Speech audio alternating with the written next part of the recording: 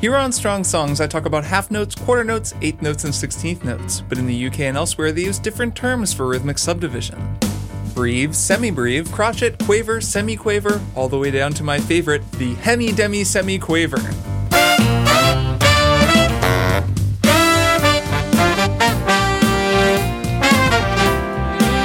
Welcome to Strong Songs, a podcast about music. I'm your host, Kirk Hamilton, and I'm so glad that you've joined me to talk about music made up of eighth notes, music made up of semi-quavers, and music made up entirely of demi-semi-quavers.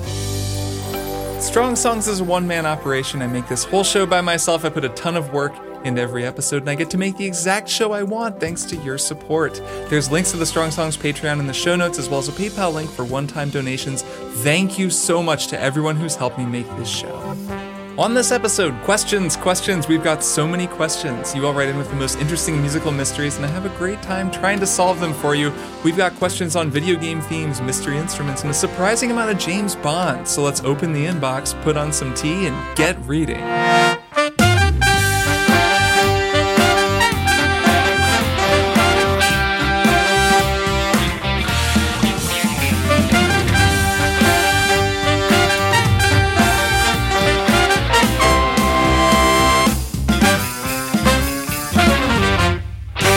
I have been practicing a lot of guitar lately. I'm slowly getting better at the instrument, and I have to say, if I have a single piece of advice to share with you all regarding how best to practice music, it is to use a metronome. I know I've given this advice before. I've talked about metronomes many times on the show, but I know that not everyone listens to every episode, and I'm just going to give this advice again because really you can never say it too many times.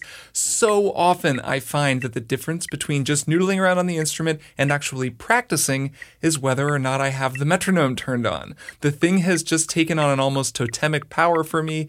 It is the truth to me in so many ways. I have my guitars out in my studio at all times. They're just always within easy reach, which is a great way to make it as easy as possible to just pick one up and start playing. It's also useful for me professionally, and as I'm working on the show, of course, I need to have all my instruments out. But if you do play an instrument like that, it is a good idea to keep it out and keep it readily accessible. So sometimes I'll just pick up a guitar, turn it on, and just start messing around, and that's fine. That can be fun. But if I want to actually make progress on the instrument, I have to turn on the metronome. The metronome can be very frustrating. Practicing with a metronome is rarely fun in the same way as actually playing or performing music can be, but that's kind of the point.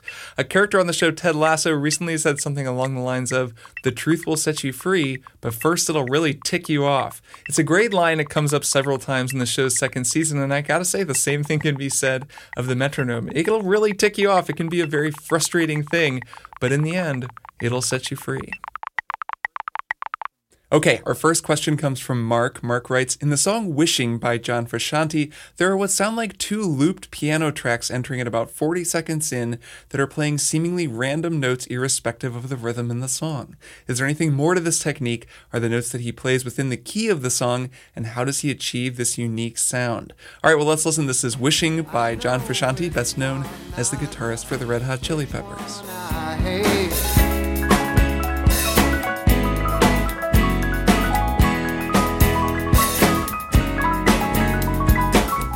So you can definitely hear the piano sound that Mark is asking about in the left and the right channels, and it does seem to be moving at its own tempo, definitely at its own pace. Never change to find your eyes. It's a really cool sound. It's very evocative. I'm not 100% on what that is. It could be some kind of prepared piano. Like, it's definitely some kind of hammered piano instrument. It could be like a toy piano, or maybe a piano with something muting the strings. It's a sound I've definitely heard before, but I wouldn't know how to recreate it in the studio, though I probably own some sample packs that have that sound. So I'm not sure if this is a sample or something that Frusciante recorded separately. I'm guessing, knowing him, that he actually recorded this. I would say that he's deliberately layered it in a way that resists the groove of the song, so it's out of time, but it's not out of the key of the song. It's actually very strongly in the key of the song. So this song is in E major, and both piano parts are keeping centered around the E pentatonic scale. So even though the song kind of moves through a chord progression, C sharp minor, G sharp minor, E major, up to F sharp minor, those 5 notes in the E pentatonic scale, they sound fine over all of those chords, and the piano part is playing just kind of centered around those 5 notes. So I've explained pentatonic scales before, but just really quickly again, a pentatonic scale, it's one of the simplest and most timeless types of scale. Pentatonic has 5 notes, pentatonic. In European theory, the major pentatonic scale is just like the major scale, only without the 4th and the 7th scale degrees. So you go 1, 2, 3, 5, 6, and then you're back to the octave and you're repeating. If you know any music theory, you know that the 2 notes that we've removed, the 4th and the 7th, also remove any half steps from the scale, because there's a half step between the 3rd and the 4th and a half step between the 7th and the 8th. And they also remove a tritone, because there's a tritone in between the 4th and the 7th. So you've pulled out all the half steps and you've pulled out the tritone from the scale, which are kind of the major sources of dissonance in the scale. And that leaves you with this big, open, super flexible sound that can kind of sound good in any way that you want to play it. And that's one of the reasons that pentatonic scales are so popular among songwriters and also among jazz musicians. You can do a lot of stuff with advanced pentatonic theory and application in jazz. So it's a really flexible scale, and that flexibility works well in the song since the piano part is so purposefully jumbly and out of time, but it doesn't have to line up perfectly with the chords of the song because it's just centered around the pentatonic scale. So whatever note is ringing during whatever chord is pretty much going to sound fine, and you get this nice out of focus effect rhythmically, but it's not out of focus so much that it's like dissonant or jolting, because it's still in the key. It's the notes all sound fine, it's just that the rhythms are a little bit strange. So it's a kind of gentle and almost calming sort of effect. It's really, really cool.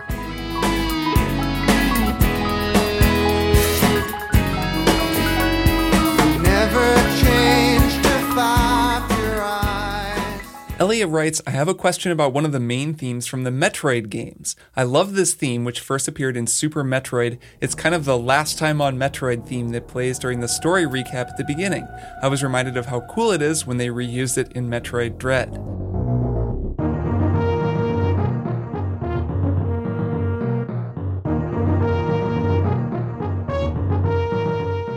Here's my question. Where the heck is the downbeat during the first part of this piece of music? I realize I've been hearing this theme for 20 plus years and I actually don't know how to count along to it. I think this is only a problem in the original version from Super Metroid rather than later versions. No matter how many times I listen to it, that big dramatic drum hit always catches me off guard and I can never settle into the groove until later when the melody comes in. Is something weird going on here, or is it intentional? Well, it's not exactly weird and it's definitely intentional, but I can see why this would throw you off. So let's listen to the very beginning of this piece of music to hear that dramatic drum hit that Elliot is wondering about.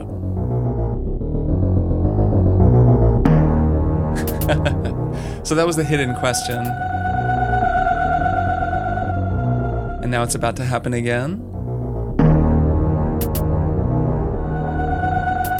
So this Metroid theme, which was composed by Kenji Yamamoto, it's all about the 16th note pulse, or I guess I should say the semi-quaver pulse, but I can't do it. I can't do it, guys. I want to acknowledge that those other terms exist, but I'm not going to start using them because it would just make this whole thing too confusing, and I'm too used to the way that we do things in the US. So it's all about the 16th note pulse, which means 4 notes in a beat.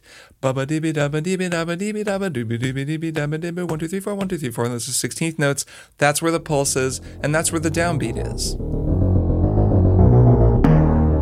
So the key to putting that hit you just heard in context is to count it as a 16th tuplet, because it is. Digga digga digga digga digga digga digga digga. So the hit happens on the 4th 16th note of the 4th beat of the bar, so that's right before the downbeat, and it kind of sounds like a downbeat, but it's not. It's 1 16th note early, so it anticipates the downbeat. It's digga digga digga digga digga digga digga digga. If you slow that way down, bigga digga digga digga digga digga digga digga. You've got to hear it that way, kind of really slow, before you'll be comfortable hearing it when it's faster. Even then, it still sounds a little bit funny, I think partly due to the nature of the sound, or maybe actually due to the rhythm.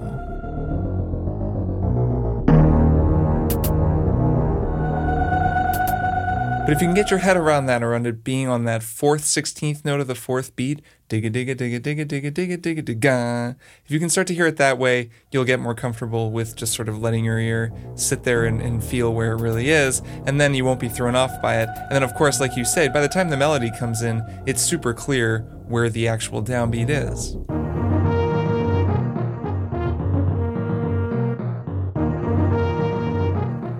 So hopefully that's helpful when you're next counting the Super Metroid theme, and man, Metroid's got good music, and Metroid Dread, it's a pretty good game.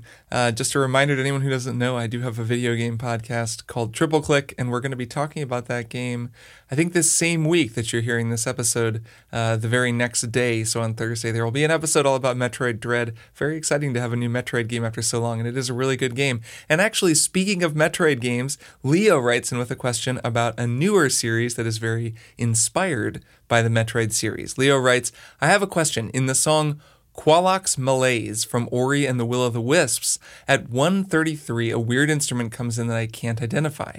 What is it? My best guess is maybe it's a didgeridoo, but I am not sure. So Ori and the Will of the Wisps is a Metroid-inspired game that came out, I think, last year. It's a really good game.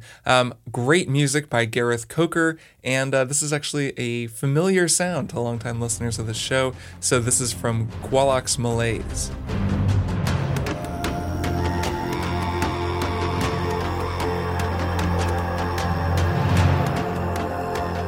So that sound is something that I have talked about on the show in the past. I think on at least one or maybe even more than one mailbag episodes of the show. That is the sound of multiphonic throat singing, also known as Mongolian or Tuvan throat singing, which has its roots in the Asian region of Tuva. It's this evocative, beautiful sound. It's turning up more and more places these days. I actually recently heard it in another video game called Ghosts of Tsushima. A new expansion for that game has enemies who perform throat singing to power up their compatriots. So whenever you hear throat singing in that game, you immediately think, I need to go kill the person who is performing that throat singing, which is not what I normally think when I hear this beautiful and interesting style of music, but that's video games for you. Shaman's chant bolsters his allies. So it's a very similar sound on Ori and the Will of the Wisps, though it's less distinct and has less character in Ori. In Ghost of Tsushima, those are literally invading Mongolians. They used a recording of a guy singing in that style. They're really going for authenticity. On the Ori soundtrack, it's kind of just more of a texture that turns up. It evokes the tonal characteristics of throat singing. I'm assuming that somewhere along the line they recorded someone to either get this sample or put it in a library or something, but it's not going for the actual sounds. You know, they're not trying to recreate the real thing.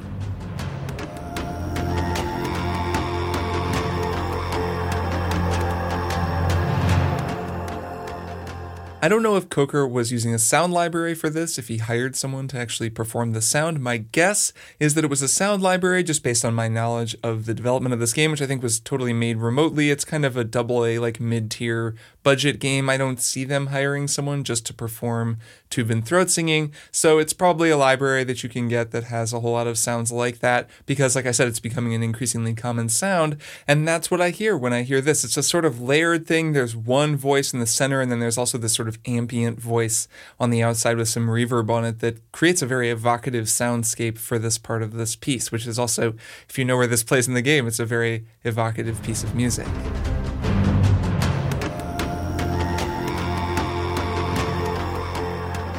Now, I'm not an expert in throat singing, but I do have an understanding of the basics. The way it works is you hold a fundamental pitch, usually very low, and then you reshape the resonant chamber in your mouth to manipulate the upper harmonics of that low frequency that you're holding, and you can kind of sing melodies in the overtones above the note. That's why I call it multiphonic throat singing. It is a multiphonic type of singing. It lets you actually sing two notes at once. It's truly multiphonic, which is really cool and gives it that unusual, otherworldly sound.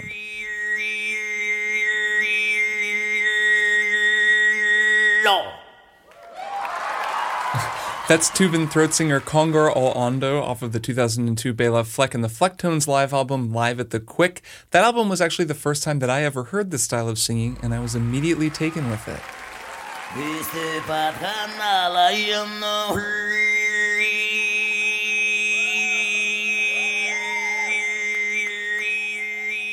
Now, Leo, I will say that your guess of a didgeridoo actually isn't that far off. The didgeridoo is a wind instrument, like a long pipe. It was developed by Aboriginal peoples in northern Australia, but it actually works in a similar way just in terms of physics to tube and throat singing. On a didgeridoo, you also hold a fundamental pitch, and then you manipulate overtones to isolate a higher melody that moves around over that steady lower note.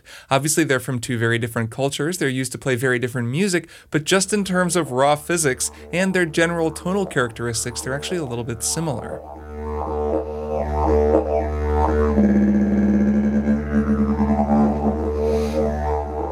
That's Lewis Burns, the Aboriginal musician. He's performing on a didgeridoo, doing all kinds of cool stuff. This is from a video on YouTube that you gotta watch. It's so cool. He's an amazing musician. And man, he really shows what you can do with an instrument like the didgeridoo if you really know what you're doing.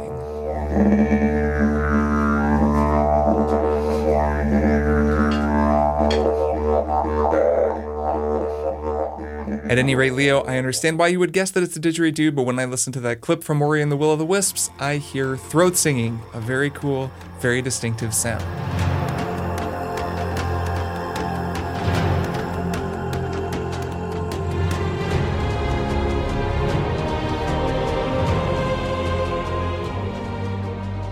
Taylor writes, I have trouble trying to figure out the time signatures of any songs I can't easily reduce to a 3/4 or a 4/4 feel. How do musicians figure out where one is when figuring out songs with tricky rhythms? I know when something is off, but I don't really know where to go from there. So to help Taylor out, I'm actually going to answer another couple of questions about time signatures, since lots of people do write in with questions about odd meters. I'm going to answer a couple of questions and maybe work through my process a little bit for figuring out the counting. So the first one of those comes from Michael. Michael writes, I remember hearing on a podcast years ago, possibly the podcast I Was There Too, that Brad Fiedel's theme for The Terminator has a notoriously unusual time signature. Can you shed any light on this? Yes, I absolutely can. I think I wrote about this way back in the day when I was a blogger full-time. I don't think I've ever talked about this on the show, which seems weird because I actually spent a while looking into this theme song from the original 1984 Terminator film. So let's just listen to it. This is Brad Fiedel's theme from The Terminator.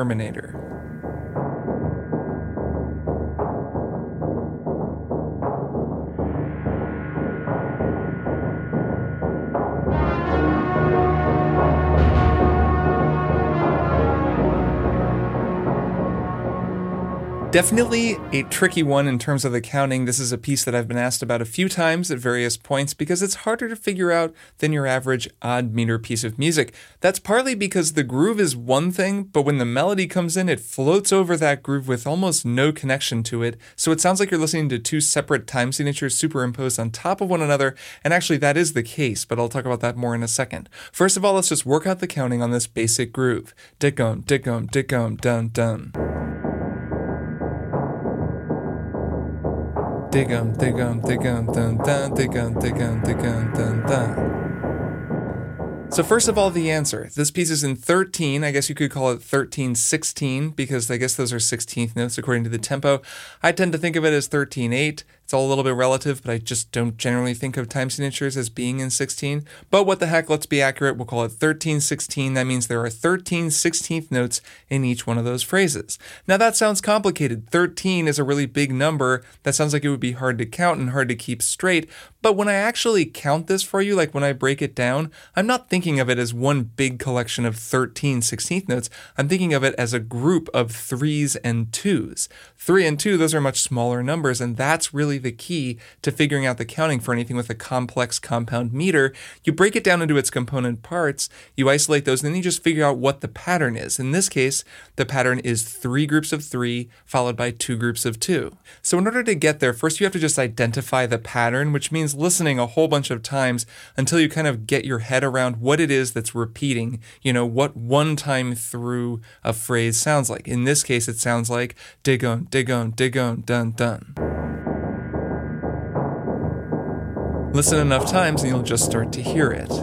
Dig-on, dig-on, dig-on, dun, dun, dig-on, dig-on, dig-on, dun, dun.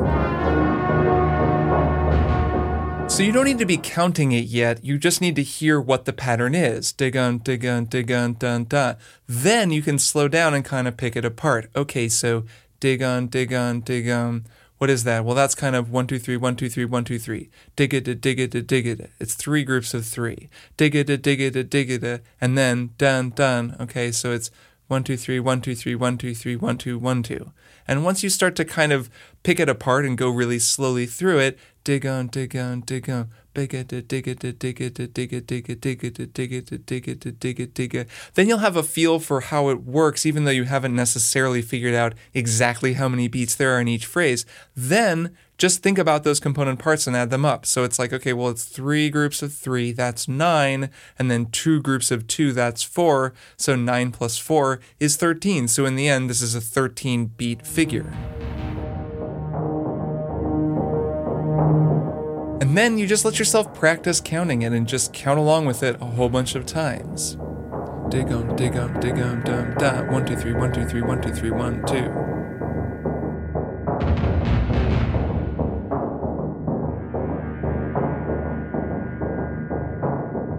Then on this tune, if you really want to test yourself, keep singing along with the groove when the melody comes in, because that's not easy to do.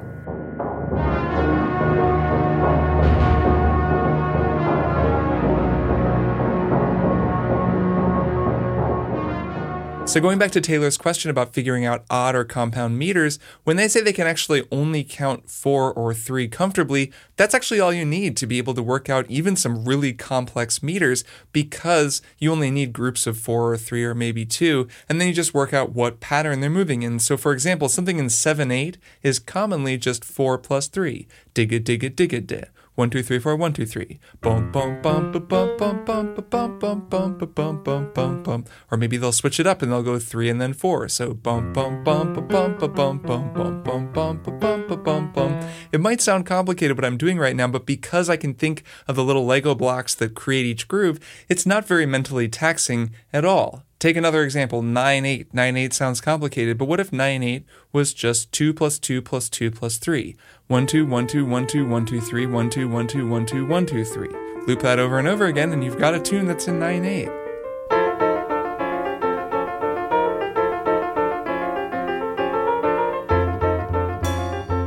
That, of course, is Dave Brubeck's Blue Rondo a la Turk, a great tune in 9/8 that I've talked about in the past on this show. It's a good example of an odd meter tune that's still pretty easy to count once you get your head around it. It even changes up the compound counting. On the final figure, it goes from 1, 2, 1, 2, 1, 2, 1, 2, 3 to 1, 2, 3, 1, 2, 3, 1, 2, 3.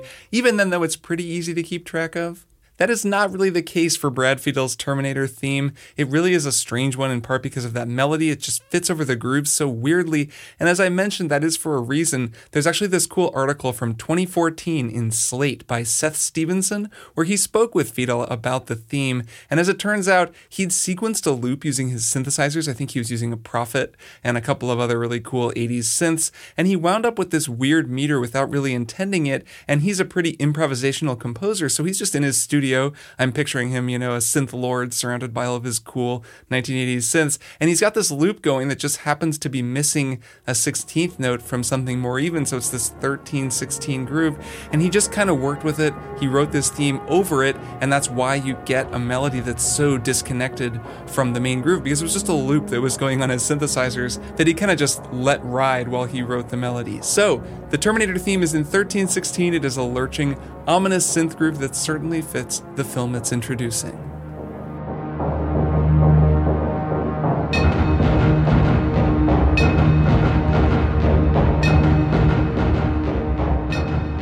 Next up, we've got a couple of James Bond-related questions. The first one comes from Mike, who writes, when they were making the 4th Daniel Craig Bond picture, they tossed out a net for theme song performers, which is standard operating procedure for the Bond franchise. The producers usually hear a handful of acts' attempts at making a Bond song. Caught in the net this time was Radiohead. They wrote this killer track, Mike writes, and he wishes that they wound up going with it for the movie.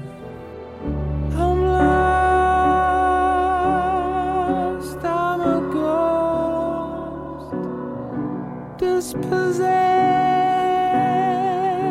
taken lost, my hunger burns. So this is Radiohead's Spectre from 2015, and here's Mike's question, which is, how do we count this? It seems like it's in 4/4, at least when the lyrics come in, but then the percussion comes in and I lose the groove. So, Mike, fortunately, this is a pretty easy one. This song is actually in 3/4 time, though it has a little bit of an unusual groove.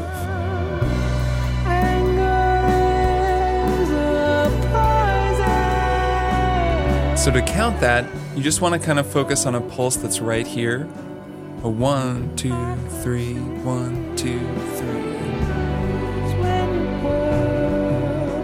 A 1, 2, 3, 1, 2, 3. Future's trailed by the So the thing that makes this a little bit tricky is Philip Selway's drum groove, specifically where he's placing his snare drum hits. He's playing on the downbeat on 1 and then on the upbeat after 2. So 1, 2, and 1, 2, got to, got to. So it's in 3, but he's playing the snare drum on the downbeat, and it makes the whole thing feel a little bit syncopated and uneven. It just isn't quite what everyone's ear might be used to, because the snare usually functions as a pop, right? Like thump, pop, boom, gap, right? And a standard, 3/4, boom, gap, ga-da, boom, gap, ga, boom, gap, ga, like that kind of 3/4 groove people are pretty used to. But when you put the snare drum on 1, ba, ba, ba, it's a little bit different, and it takes a little bit of getting used to, but once you hear it, I think that you'll be able to hear it pretty consistently, because they are pretty consistent about how they play it, though it's a little jazzy, they're a little bit loose with what they're doing. So that's what time signature it's in 3/4. The emphasis is just on the downbeat, and I agree with you, this would have been a killer Bond theme.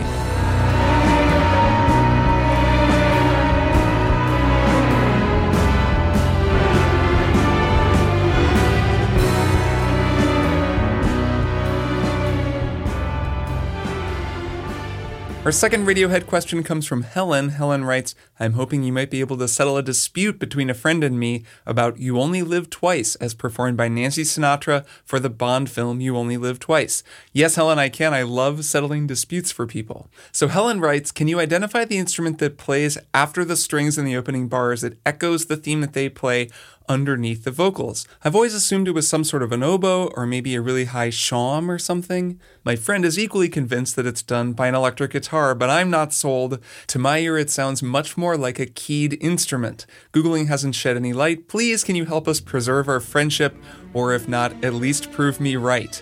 Okay, Helen, well, I listened to this and I do think I know what it is, but let's let everybody listen first. This is You Only Live Twice, as performed by Nancy Sinatra on the Bond film of the same name.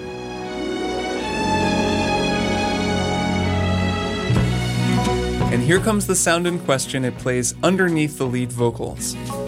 You only live twice, or so it seems. One life for yourself. All right, so this is a classic Bond song. It was composed by famed Bond composer John Barry for one of those real classic Bond films. As for what that instrument is, well, Helen, I gotta say, I totally understand what you're hearing and why you might think that this was some sort of a double reed, but in the end, I am with your friend on this one. I do think that this is an electric guitar way up on the neck, moving down the first string and occasionally bending notes. Let's just listen to it again, and then I'll explain a little bit more about why I'm pretty sure that's what it is. You only live twice, or so it seems. So this is definitely tricky, especially those first few notes. The first time that I heard those, my first thought was absolutely this is some sort of double reed instrument, but then I listened a little bit longer and there are a couple of tells that make it clear this is actually an electric guitar, really high up on the neck with some distortion, and it's kind of recorded weirdly, like it's a very degraded, kind of distorted recording, which also makes it a little hard to identify as a guitar. Helen mentions the shawm, which is a cool instrument to know about. That's a very old double reed instrument. It was the precursor of instruments like the oboe and the bassoon that you'll see in orchestras today. For those who aren't in the woodwind know, a double reed instrument is just what it sounds like. It's a woodwind instrument that produces sound with 2 reeds. Now, I don't actually play double reed instruments. All of the woodwinds that I play are single reed instruments, so I play clarinet and I play saxophone. Those woodwinds, they just use 1 reed, and the reed is sort of placed on rails in the mouthpiece, and then the reed vibrates against the mouthpiece after you put wind into it. So it takes the wind, it vibrates against the mouthpiece, and that's where it produces the fundamental tone that the horn itself then amplifies and shapes. An oboe, a bassoon, or a shawm, they actually don't have a mouthpiece. There are just 2 reeds, so there's the 1 reed, and then you lash another reed so they're kind of back to back, and then you just buzz them off of one another in your mouth. So the result is a much buzzier, brighter sound. It has that kind of nasal quality that instantly identifies it as a double reed. There are higher double reeds like the English horn or the oboe.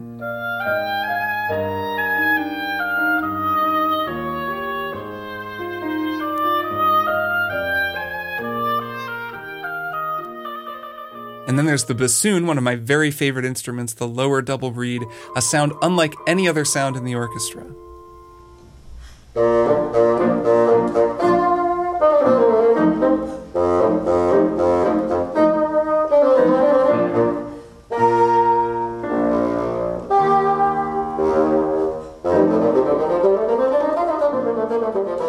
Geez, just is there any better sound? The bassoon has really grown on me over the years. It's like the trombone of woodwinds. It's got this great sound. It's so fun to watch people play it. It's such a hard instrument to play. I tried to play the bassoon once back in school, and that instrument has like 75 thumb keys. It's just totally bananas. Anyways, those two performances, the bassoon performance was the Bassoon Concerto in F major by Carl Maria von Weber, performed by Michelle Bowen, and the oboe piece was the Sonata for Oboe and Continuo in C minor. That's by Antonio Vivaldi, and that was performed by In-Yun Huang. Both of those are on YouTube, and I've linked them in the show notes. You should check those performances out. It's really, really fun to just watch people give recital performances on double reed instruments. I kind of went down a rabbit hole on YouTube while I was making this episode, and there's just so many amazing instrumentalists out there.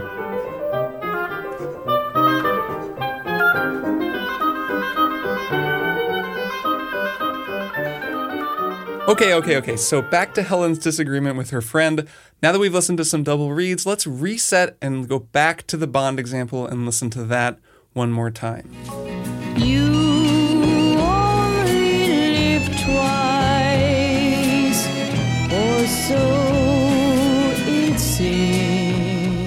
So yeah, that is an electric guitar in my opinion, and it has a kind of a funky sound. It's a little familiar to me, like I've heard that before, but I'm not totally remembering where. It might even be that this was like recorded down the octave and then they used tape to speed it up and make it higher. It sounds a little bit unnatural, but there are just a couple of little things in there that do sound like a guitar to me. You only live twice, or so. So for starters, it's just kind of pitchy, like it's just sort of sour on some of those notes, which actually makes it sound more like a wind instrument in a way. That's not meant as any disrespect to my fellow wind instrumentalists. I do think that people are sort of used to hearing a certain type of double reed really wailing away in that really high register and just playing slightly out of tune or kind of fighting with the pitch, which this guitar player is sort of doing. That's also why I might be like, this is pitch tuned in some way or something, because just the tuning on it is a little bit odd. The thing that gives it away as a guitar to me is the specific attack and the tone of those half-step bends. So this figure walks on a B major scale. It starts on B and then it just kind of walks down. Then it does the same thing down a whole step on an A major scale, starts on A, and then it just kind of walks down. There's not a ton of attack because there's kind of just this overdrive. The whole thing is kind of squished. But there's a certain sound that a half-step bend on the guitar has on those specific notes. So when I recreated it, I used my Les Paul.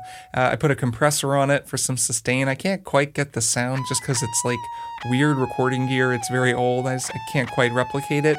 But that's getting kind of close to what I'm hearing. And the first note, that high B, that's almost the highest note you can play on the instrument. On this guitar, it goes up to a D. So just a minor third above that, that's the highest note. So it's way, way up at the top on the first string. And when you bend those notes, that G sharp bending up to the A in particular, it just has this certain sound that's very familiar, and I'm hearing that on this recording.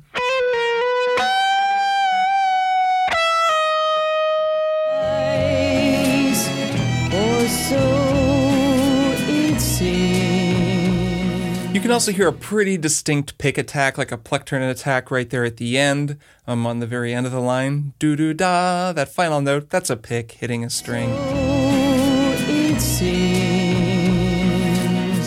So Helen, I am sorry not to be able to side with you on this one. I hope that your friendship survives this. I do totally understand why you're hearing a wind instrument, but I do think this is a guitar, albeit a weird sounding, weirdly recorded one. Definitely some funny stuff going on back in those old 1960s recording studios. And life seems tame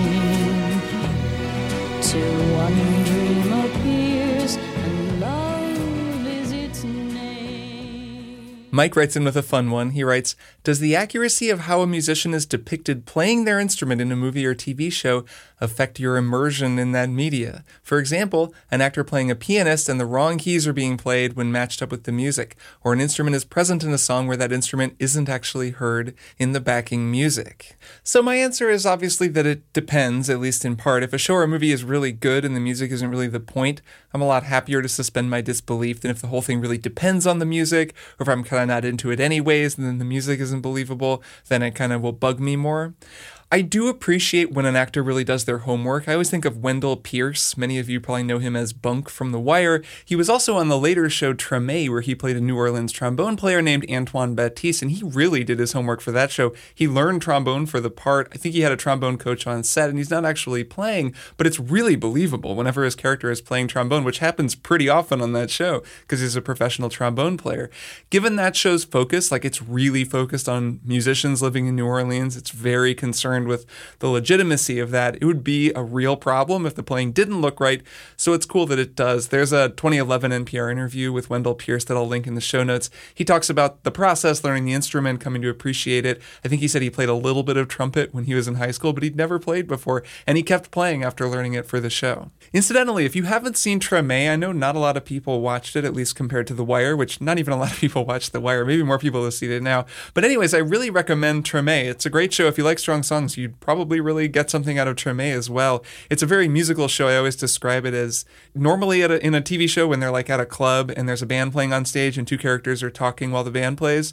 When they finish their conversation, the camera cuts away and then it's time for the next scene. On Treme, especially in the first season, they'll have their conversation and then the camera will just point at the band and then the band will play the entire song and it'll go on for another 5 minutes because the show is really just so much about the music and it really centers the music in a very cool way. There's a lot of highlights on that show. Wendell Pierce is one of them, though, and he's actually stayed involved in the music scene. He lent his amazing voice. I've always loved his voice ever since I heard him on The Wire. A lot of great speaking voices on The Wire. He lent his amazing voice to Wynton Marsalis's recent extended work, The Ever Funky Lowdown. I run a game of numbers. Though I'm not a numbers man, I inspire and sell confidence. Don't laugh. Confidence determines the direction of the markets, and there's nothing in the world more important than money, especially if it's yours. So yeah, Wendell Pierce is great, and his portrayal of trombone playing on Treme was really convincing. Also, Miles Teller, who played the young drummer in that film Whiplash, I thought he was really convincing. I think he actually does play the drums, though I don't think he can play drums like his character in that movie did. I really don't like that movie for a lot of reasons that have nothing to do with the actual drumming in it. I found his performance as a drummer to be believable and to be really cool.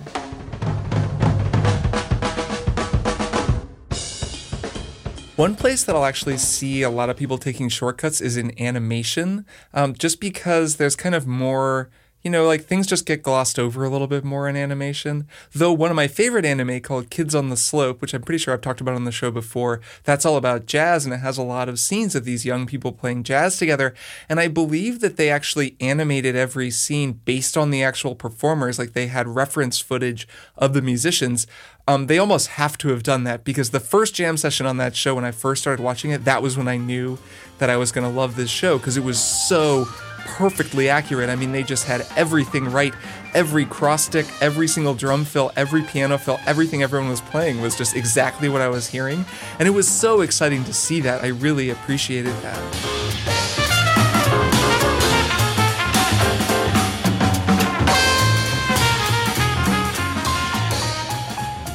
Actually, there was a video game called Yakuza 0 that had a scene with a big band on stage, and I remember it was just perfectly animated. I'm sitting there just kind of playing this game where you beat people up in the street and run around and do tasks and stuff, and then there's this cutscene where this big band is on stage playing, and it's just absolutely perfect. The drummer is like doing cross stick and plays a fill, the guitar player is comping and like doing the exact correct motions. I think the piano player like does this little sort of piano fill at one point, and his hands just move exactly along with it. And it was really delightful. I found it really impressive because they didn't need to do that. In most video games, the band would just kind of be like rocking forward and backward a little kind of with the music, but somebody just really cared. And I love that kind of thing when you can just see the evidence that there was someone on the team who was like, nope, we're going to make this band look perfect. We're going to base it exactly on, the band that recorded this and make it look right. Most directors are pretty smart about cutting away or how they frame shots. Damien Chazelle, the director of Whiplash, is actually very smart about that. If you do watch a movie and, a character sits down to play piano, there's a reason that they almost always shoot it over the piano with the piano in between the camera and the person, so you see their face but not their hands.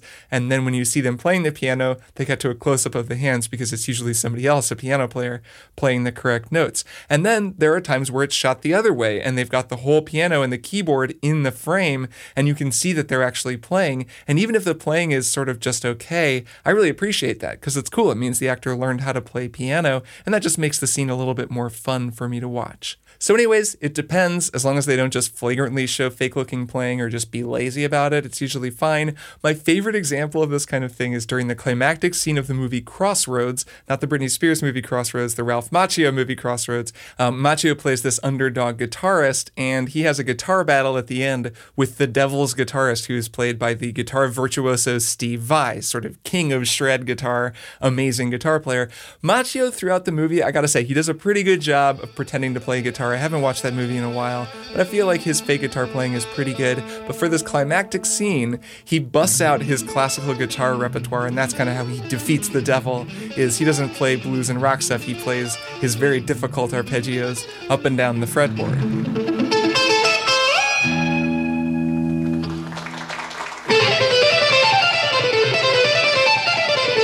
Of course, the irony of this is that this is all being performed by Steve Vai. So really, Steve Vai, like most musicians, is competing with himself. Now, like I said, I haven't seen the whole movie in a while. I do watch this final scene kind of often. It's on YouTube. I've linked it in the show notes. It's so much fun. It kind of stands on its own, just as this amazing showdown. And I gotta say, Ralph Macchio kills it in this final scene. He must play some guitar, and he's really worked out what to do, how to move his fingers on the fretboard. He really looks like he's playing this part. I think some of the close-ups are Steve Vai's hands, because his hands kind of seem bigger. They look like Steve Vai's hands in particular when they show his right hand in detail, since that's doing the picking and the finger work. It's kind of easier to fake it on your left hand, but man, I gotta say, Macchio, in these full body shots, holding that Telecaster, it's pretty convincing. I'm very impressed with the work he did in this movie. So that is a great example of some fake guitar playing that holds up, and also a really fun scene that I just like to watch because it's really fun to just watch people shred on guitar. I'm a simple guy sometimes.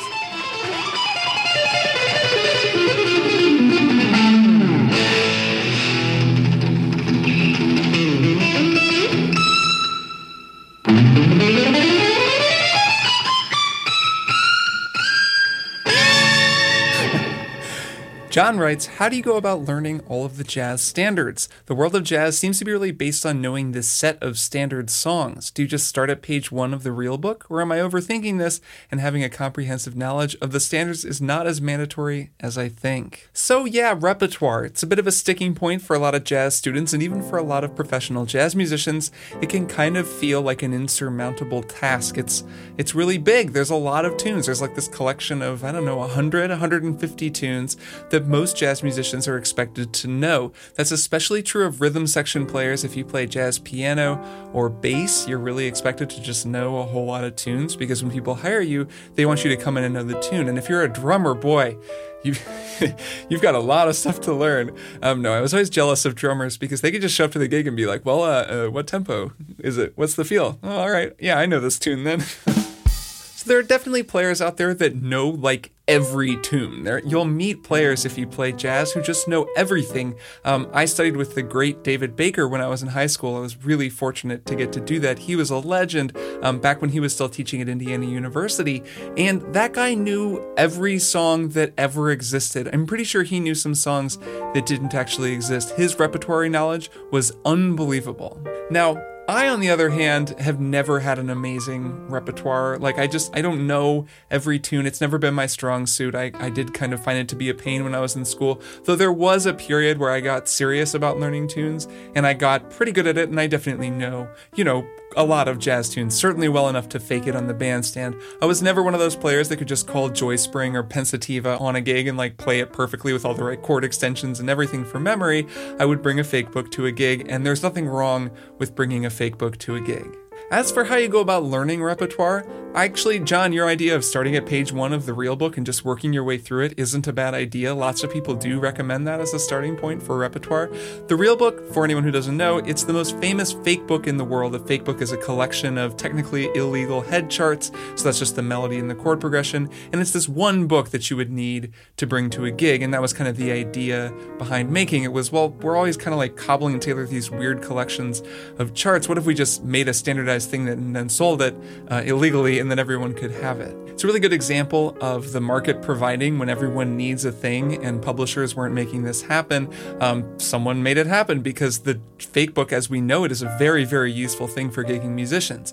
By the way, I strongly recommend this recent episode of the very well-known podcast 99% Invisible. They did an episode about the real book. It's really great. It's this retelling of the history of that book, and I actually learned a lot listening to it. It made me very proud of my tattered under-the-counter copy of the C real book that I still have from school, though it's probably for the best that you can buy one legally now.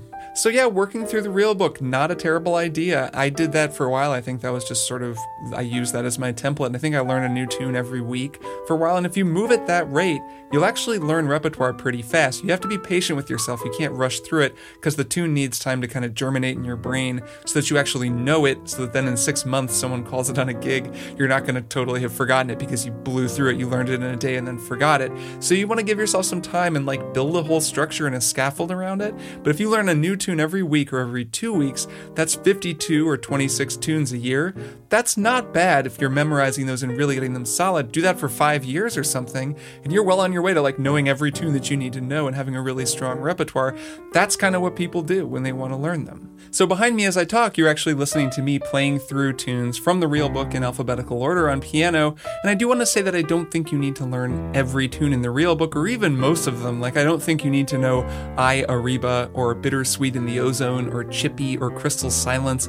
Those tunes are cool, but there's definitely tunes that are just sort of tunes that the people who initially put the real book together thought were cool, or, you know, their professors wrote those songs and they wanted to include them, but they're not considered essential repertoire. So here's what I'm going to do. I'm actually going to make a list of the tunes in the real book that I think you should learn, or at least start with. I'll make it an alphabetical list. I'll put it at the bottom of the show notes. Start with those tunes, and if you learn those all, you'll be in pretty good shape. And I don't mean to say that some tunes are more definitive than others or anything like that. Don't email me about songs I left off the list. I just know the entire real book could be kind of overwhelming, and I want to give you useful advice, so this is somewhere to start. Learn the tunes from the real book that I'm going to list down in the show notes, and that's a pretty good starting point. And I will say, I don't play jazz casuals anymore. I don't need to know repertoire for practical reasons, but it was really helpful for me as a composer and as a musician just to learn all of these songs, because they're really good songs with amazing harmony and beautiful melodies. It's just good stuff. So yeah, that's my advice, is kind of do what you were thinking about doing. Start at the beginning of the real book and work your way through it. Go with that list that I put down in the show notes and just do a new tune each week. And if possible, learn it at the piano. Guitar is fine too, but like really learn the harmony and learn the chords, because that's what you're trying to learn.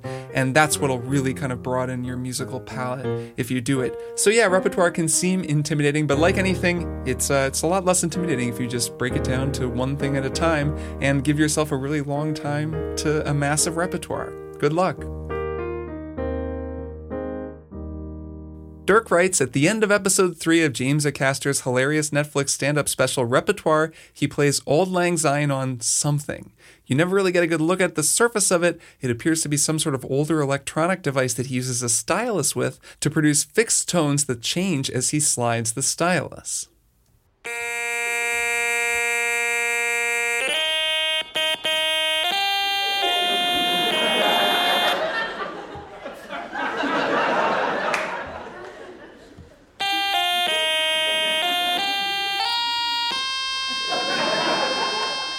Dirk continues, I regularly rewatch this special because it makes me laugh so consistently every time, but I do wonder what that thing is. Can you please help me figure this out? Well, yes, Dirk, I actually can help you figure this out. This is an instrument that I actually talked about this year on Strong Songs in the very first episode of Year 3 about David Bowie's Space Oddity.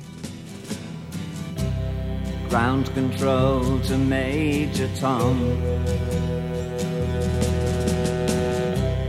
Ground control to Major Tom.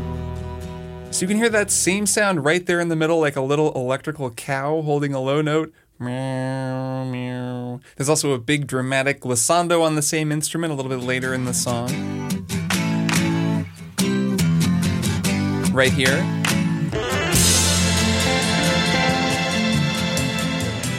It's a very cool little instrument. It's called a stylophone, a little tiny pocket synthesizer that you play with a stylus, just as Dirk describes. It's about the size of an old graphing calculator, and it's a really funny bit when a caster plays it in his stand-up routine. He like sweats and acts like he's putting all this thought into it, and it's also a kind of a funny oddball instrument that most people in the audience probably haven't seen, so that kind of heightens the bit a little bit. The stylophone is really cool. I kind of want one. It was created by a company called Debrec back in the 60s, but you can actually still buy them. They make a new one, and there's a healthy little niche scene of people who play stylophone. Go look around on YouTube for stylophone, and you'll find a lot of people making some pretty entertaining things with the instrument. It's this weird sound. It's always sounded to me kind of like an old Speak and Spell or like an old game of Simon. Probably had a similar speaker and sound generator to those old toys, so it kind of sounds like a toy. It's this nice mix between a toy and a usable synth, though of course, if it's good enough for David Bowie, it's good enough for everybody. So that's the stylophone, a very cool instrument and useful in a stand-up routine, as it turns out.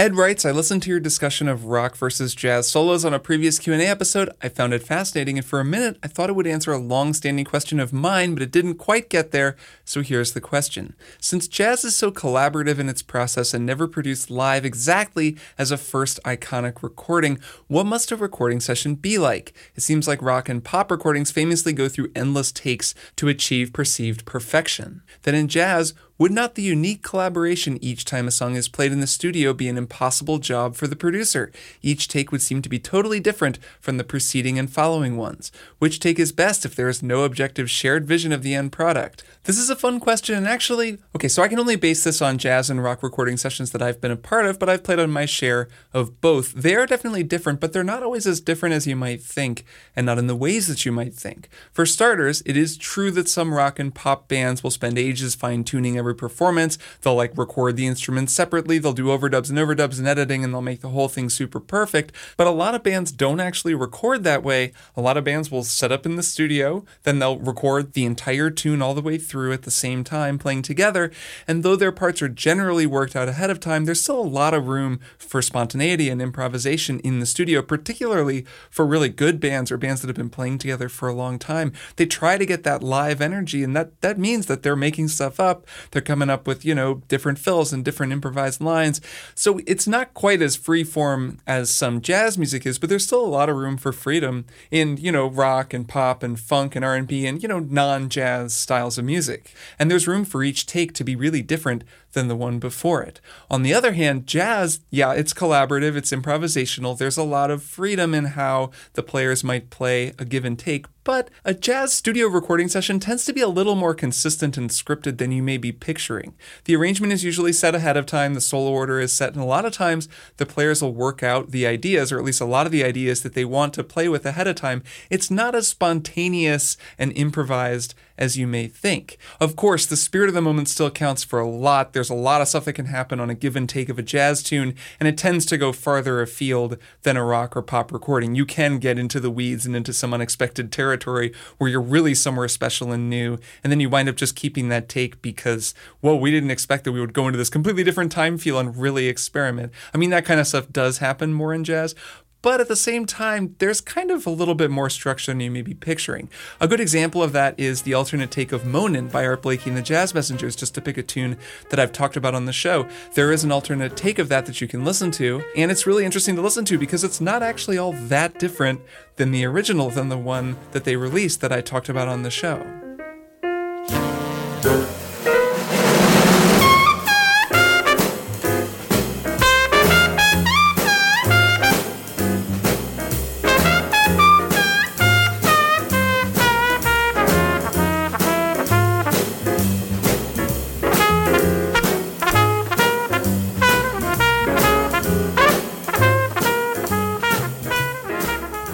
I love when they release alternate takes of jazz recordings like that because you can hear people working through their ideas. There are some alternate takes on John Coltrane's Giant Steps that are really classic, and you can hear how he's figuring out this harmony, different ways that he was navigating the changes. There on Monin, you can hear Lee Morgan working out some of the same licks that he has on that iconic main solo that he plays. Ba ba ba da, that one, and ba da da. Like he plays with all those ideas, but he's playing different stuff. He plays the bridge the same, but then he does some of the 2-5-1s. He plays the same licks over them.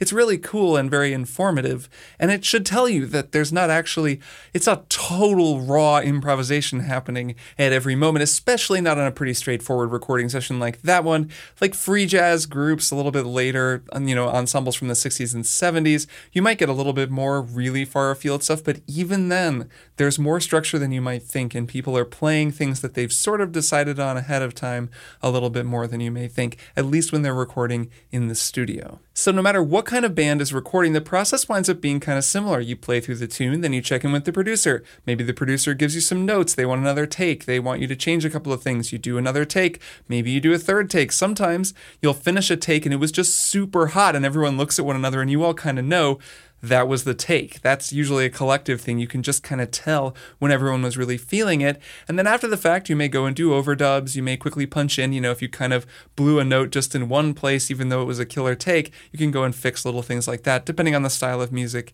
and whether that's kind of a standard thing that people want to do. So while jazz is improvisational, it still does work that way. And that does mean that sometimes if you're playing on a jazz recording session, you'll play your best solo, the best solo you've ever played on a tune, and then it'll turn out that doesn't wind up being the take that they go with, and you have to kind of resign yourself to the good of the group and just trust the producer or trust the band leader. Even though maybe you played an awesome solo, the overall take wasn't quite the best take. So it's a good motivation to just play a really good solo on every single take, because you never know what'll wind up being the one that they keep.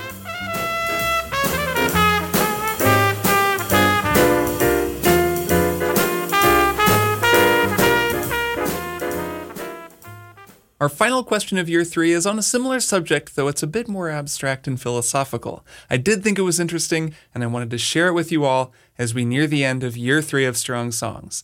David writes, I was poking around the Stanford Encyclopedia of Philosophy, as I am wont to do while bored on the weekend, and I came across this entry on the philosophy of music. In addition to discussing several topics that have been interesting to me over my music listening life, especially the question of where a work lives between its written composition, recording, various performances, etc., and the perhaps superficial parallels between language and music, the following passage from section 2 reminded me of your discussion in a previous Q&A episode about jazz versus rock solos. Quote, though jazz is not necessarily improvisational, and very few jazz performances lack any sort of prior compositional process, the centrality of improvisation to jazz presents a challenge to the musical ontologist. One might argue that jazz works are ontologically like classical works, composed for multiple different performances, but that they tend to be thinner, leaving more room for improvisation. The difficulty is to specify the work without conflating one work with another, since tokening the melody is not required and many works share the same harmonic structure.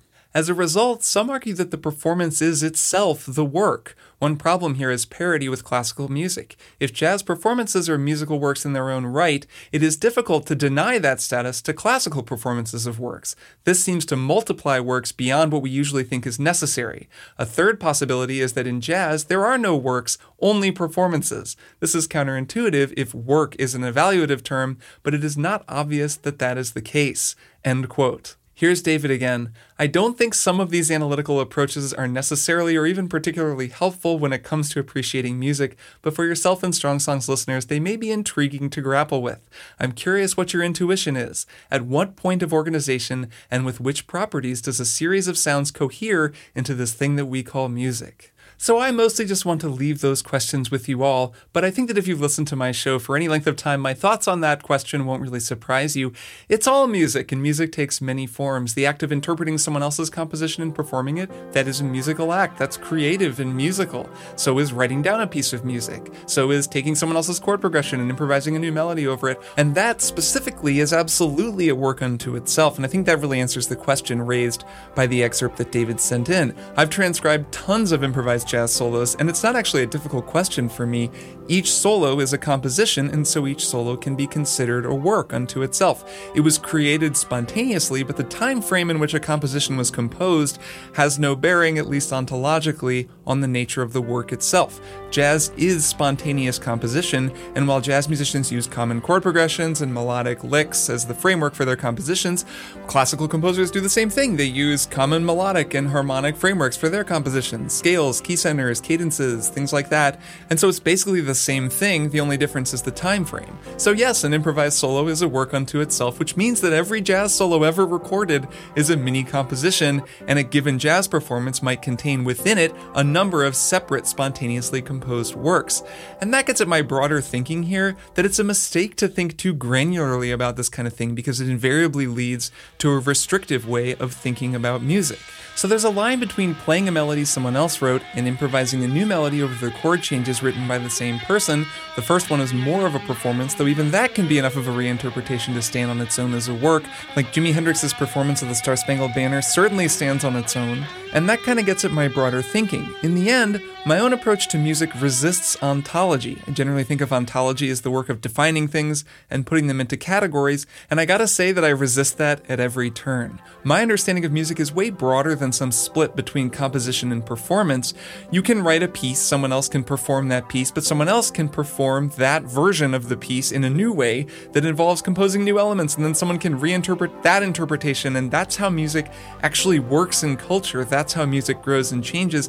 That's the kind of thing I'm regularly demonstrating on this show whenever we get into influences in the sort of way that American music is really just this huge melting pot of influences from all around the world coming together to create something new. And that's just talking about writing and performing music. That's leaving out all the other musical disciplines that are every bit as important: arranging, producing, mixing, or recording. I mean, that's something that's a 20th century innovation, but it's just as important to the way that we experience music and culture now.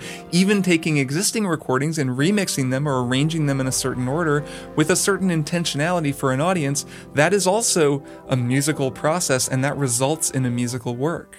The intentionality is the thing, and anywhere that human creative intentionality meets organized sonic elements, you get music, and any given example of one of those musical acts can be considered a work unto itself. I will close with a book recommendation for those of you who find these sorts of questions interesting. Early in the year, I spoke with pianist Carmen Staff for the show. It's a bonus episode that you can go back and listen to that you really should listen to. She mentioned this book, Harmonic Experience, Tonal Harmony from Its Natural Origins to Its Modern Expression by W.A. Matthew. I bought that book on her recommendation. I've been reading it, and it is amazing. It's a beautiful book that I heartily recommend to anyone who likes to think deeply about music and the many powerful ways it affects us. And if you're listening to this show, that's probably you. And that'll do it for this final Q&A episode of Year 3. Man, time sure does fly. Thank you so much to everyone who's submitted questions for the show, and if you have a question you want to send in, I am certainly going to be doing more mailbag episodes next year, so send your questions or thoughts, recommendations, really anything, to listeners@strongsongspodcast.com. Thanks so much to all of you who support the show. You can drop a one-time donation via the PayPal link in the show notes, and if you want to sign up for the Patreon, you can get access to a new exclusive bonus podcast feed for patrons, so go to patreon.com/strongsongs to sign up. The Strong Songs Discord, meanwhile, is going really great. There's lots of lively music discussion and album recommending going on over there. It's a really fun little community, so if you'd like to come and talk about music with some other listeners of the show, you can find a link for that down in the show notes as well. Really, there's a lot of stuff down in the show notes. There's links for all kinds of things. Go read the show notes. There's a lot down there. This episode's outro soloist is guitarist Jeff Bean, and there's a fun story behind this one. Jeff actually went to the same high school as I did in Bloomington, Indiana, and like me, he was a hotshot young jazz student. He played the guitar. Though he was older than I was a senior when I was a freshman, and we never actually met back when we were in school. A few months back, he discovered Strong Songs thanks to a friend's recommendation, and he slowly came to realize over the course of listening to it that we went to the same high school. I even had our former band director on the show back in year 1 for an interview. So he reached out. We've been catching up via email. He's now an English professor in Michigan, and he still plays guitar off and on, so I asked if he'd want to do an outro solo. He was into it. He wanted me to stress that his guitar chops are pretty rusty, but I don't know. I think he sounds pretty great if you ask me. So stick around for Jeff Bean, and I'll see you all in a couple of weeks for yet another Strong Song.